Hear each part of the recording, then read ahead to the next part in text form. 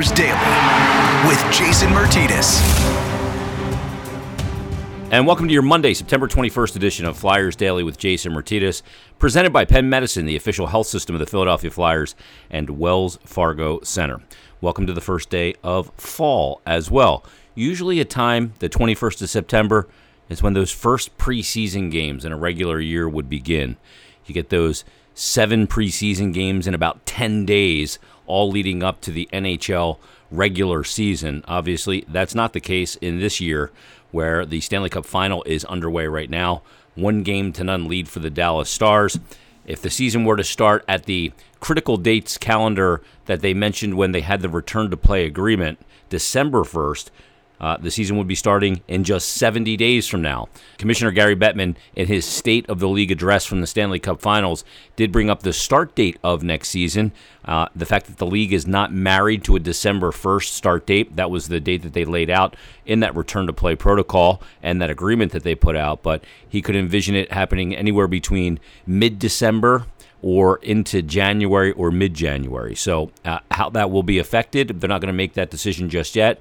They're going to wait on the science like they did with the return to play, see where the league is. He also said he could envision a scenario, pending obviously what's going on with the pandemic, where maybe initially there is no fans and then gradually integrate fans into the buildings, obviously pending a vaccine, where the virus is, and the state of the pandemic would all be notwithstanding. So Gary Bettman not putting any definitive answers down. One of the issues that the league will deal with and has to deal with come that time will be the U.S.-Canadian border, because as of right now, if you travel into Canada or from Canada to the United States, you have a quarantine period, and obviously that doesn't work for a hockey team traveling to Toronto and then a couple days later playing in Chicago on a road trip. So that's something they'll have to work through, and he was non-committal on a Canadian division, at least to start the season, where all the Canadian teams would basically play against the other Canadian teams to avoid that border issue. We'll see how that plays out here in the coming weeks as we inch closer and closer to the NHL draft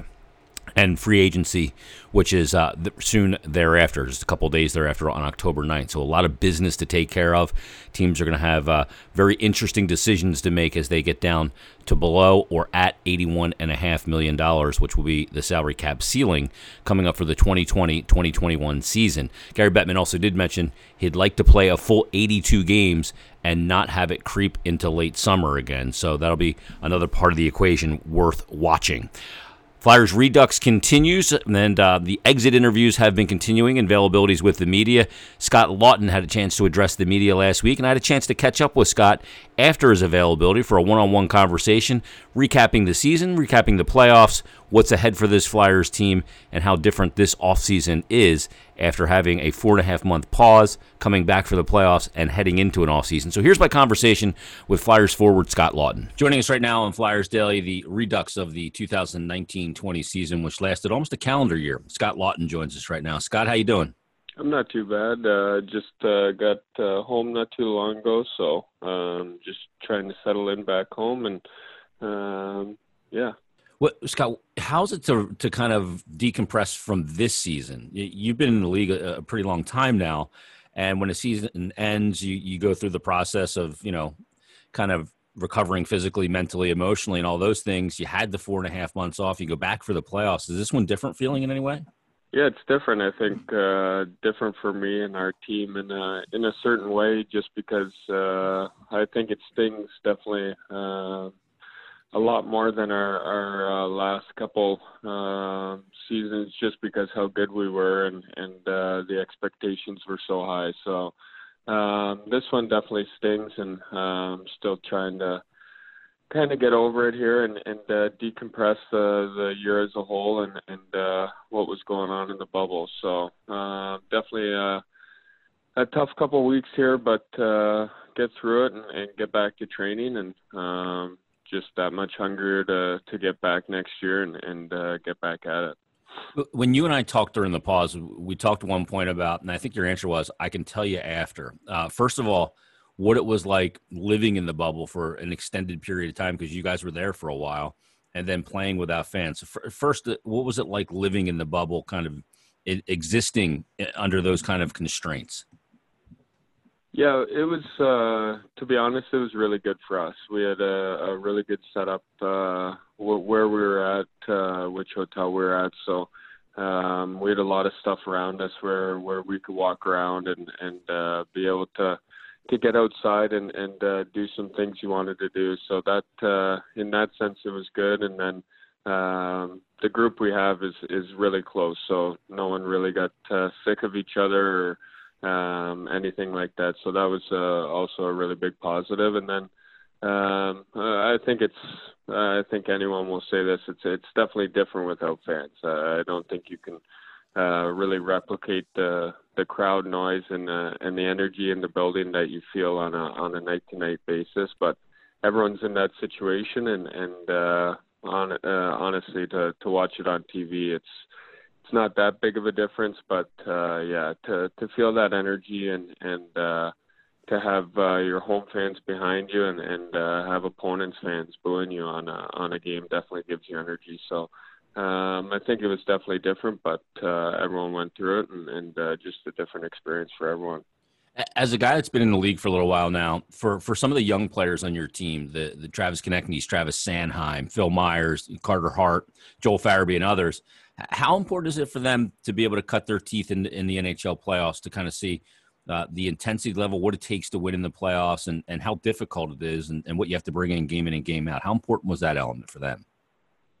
Yeah, I think it's huge, and I think it's big for our group. I think obviously not the result we wanted, like I said, but you playing a couple big overtimes and go deep and get in that second round and kind of come back from being down 3-1 and to see how hard it is to win the playoffs, what you have to do on a nightly basis, and what it takes to grind teams down on a nightly basis is what it really comes down to. So a lot of valuable things that we can take away from it, but definitely still some disappointment that's lingering on.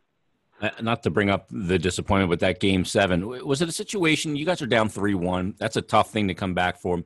You're not changing venues where you're traveling and going, okay, well, we haven't lost on home ice, or us against the world and their building with all their fans, and to be able to manufacture those kind of energies. You guys had to bring all the emotion and desperation game in and game out in a neutral site.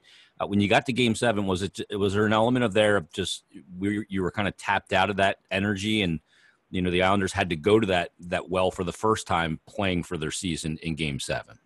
Yeah, I think you got to give credit to the Islanders as well, and they played a really, really hard game, and I thought we had a good first 10 minutes, to be honest. We were going around there and kind of buzzing around in the offensive zone, and then they score one there with I don't know how much time was left, but in the first there, and then kind of got stuck there a little bit, and we're moving our feet as much as we wanted to, and that's just sometimes the way the game goes and the way the Islanders play. So credit to them, but definitely could have been better in that game. But like I said, you got to learn from it and take what you can from it, and makes you that much hungrier to go into next year and really try and do something special, because you don't get many opportunities at those situations. So you definitely want to make the best of them. When can you kind of get the sting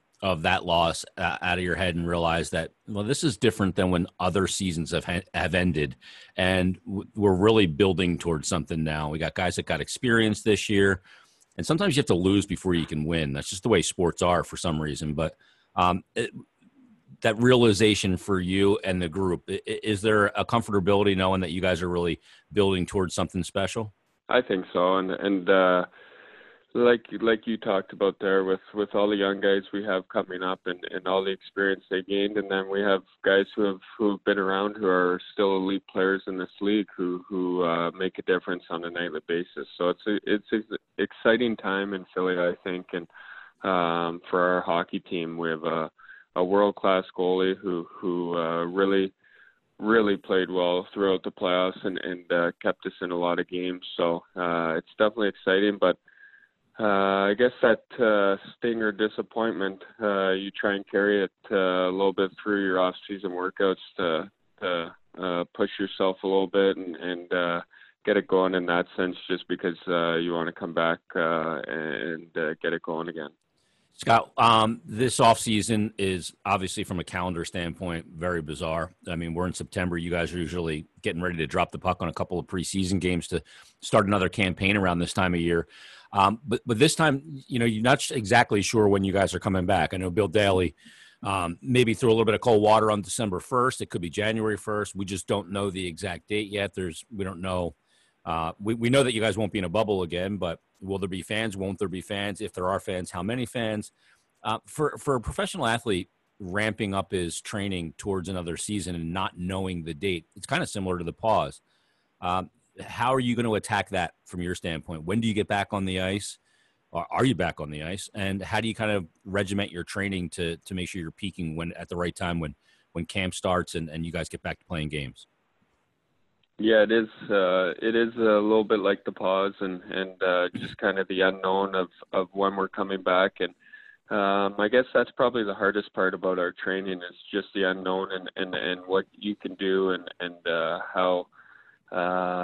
I guess when you're going to come back and start skating and stuff like that. But yeah, I got back into the gym this week and just trying to get the body moving again and do some light stuff around for a couple weeks just to kind of get my body back to where it was before the bubble and then start training pretty regularly and probably get on the ice in a month, I would say, and just kind of let my body take a break from skating around and then get back at it. So, yeah, a little bit weird with the unknown, but yeah, you got to deal with it. Everyone's going through it, and just train as hard as you can. Yeah, the controllable, I guess, is the message because you just can't control any of this. What are the odds that Ivan Prohor's been on the ice since the season ended? Yeah, there's probably a pretty good chance. I would say that's probably over the 97%. Yeah, he's probably been out there training 8 hours a day, but that's just his routine, and that's how he plays 25 to 27 a night, and plays really hard for us. So that's his thing, and it's really fun to watch. Yeah, it's pretty spectacular. Last thing for you, Scott. Do you have any kind of plans this summer? Usually, you have a prescribed amount of time off. You can, maybe squeeze a vacation, get out of the country, or do whatever. This is obviously different, and all the variables that go with it. Is there any, fun things on the horizon for you for the off season that you can kind of partake in and, know when that's over, that it's time to grind a little harder? Yeah, I think to be honest, just spend time with family. I think it was a couple months away from seeing loved ones and seeing family. So that's number one on my list, to spend some time with my girlfriend and see my parents and grandparents back home and just spend time with them. I think that's the main thing for me and try and golf a couple times maybe, but yeah, just try and keep it low key and see some family and friends and just spend time with them. Haven't been home for a while at this time of year, so try and enjoy some fall weather with them and just be together. Yeah, maybe head to the cottage, get a little fall fishing in, which is something you usually don't get. But those things are good, and certainly family is always a great thing to have around and be able to kind of fill that void with. Scott, thanks for doing this, man. It was a fun season. You guys took huge steps forward. I know you had personally, from an individual standpoint, you had a good season and really put up some points and were a big factor for this team. You had some huge goals in the playoffs. So I appreciate you doing everything you did this season, and we'll talk soon. And hopefully you guys are getting training camp ready and a full 82 once again. Would you want to play a full 82 again, or would you be like, okay, let's go with a 70? No, we can go full 82. It doesn't matter to me. Whatever the NHL decides, we'll do, and we'll try and make the best of. So. Yeah, we'll see what happens here in the near coming future. Scott, thanks for doing this. Thanks so much, Jason. Special thanks to Scott Laughton for joining us here on Flyers Daily and for all the appearances over this past season. He may be one of the guys that has appeared the most on Flyers Daily. He had a really good season, missed some time in the regular season, still managed to put up 14 goals, and a guy that's always willing to come on, so we always appreciate having Scott Laughton, one of the guys that you love to talk to on this team, and a winner of the Yannick Dupré Award for the Philadelphia Flyers, and the most improved player. This episode of Flyers Daily, as all of them, are brought to you by Penn Medicine, the official health system of the Philadelphia Flyers and Wells Fargo Center, supporting our Flyers. Penn Orthopedics creates the ideal care plan with treatment options fueled by our own world-renowned research, doing what once seemed impossible so you can too. Another reason why your life is worth Penn Medicine. Learn more at pennmedicine.org/ortho and give them a follow on Twitter at Penn Medicine. Monday, Wednesday, Friday format continues. We'll be back Wednesday with another all brand new episode of Flyers Daily. In the meantime, everybody, thanks for listening, and we'll talk to you on Wednesday's episode of Flyers Daily.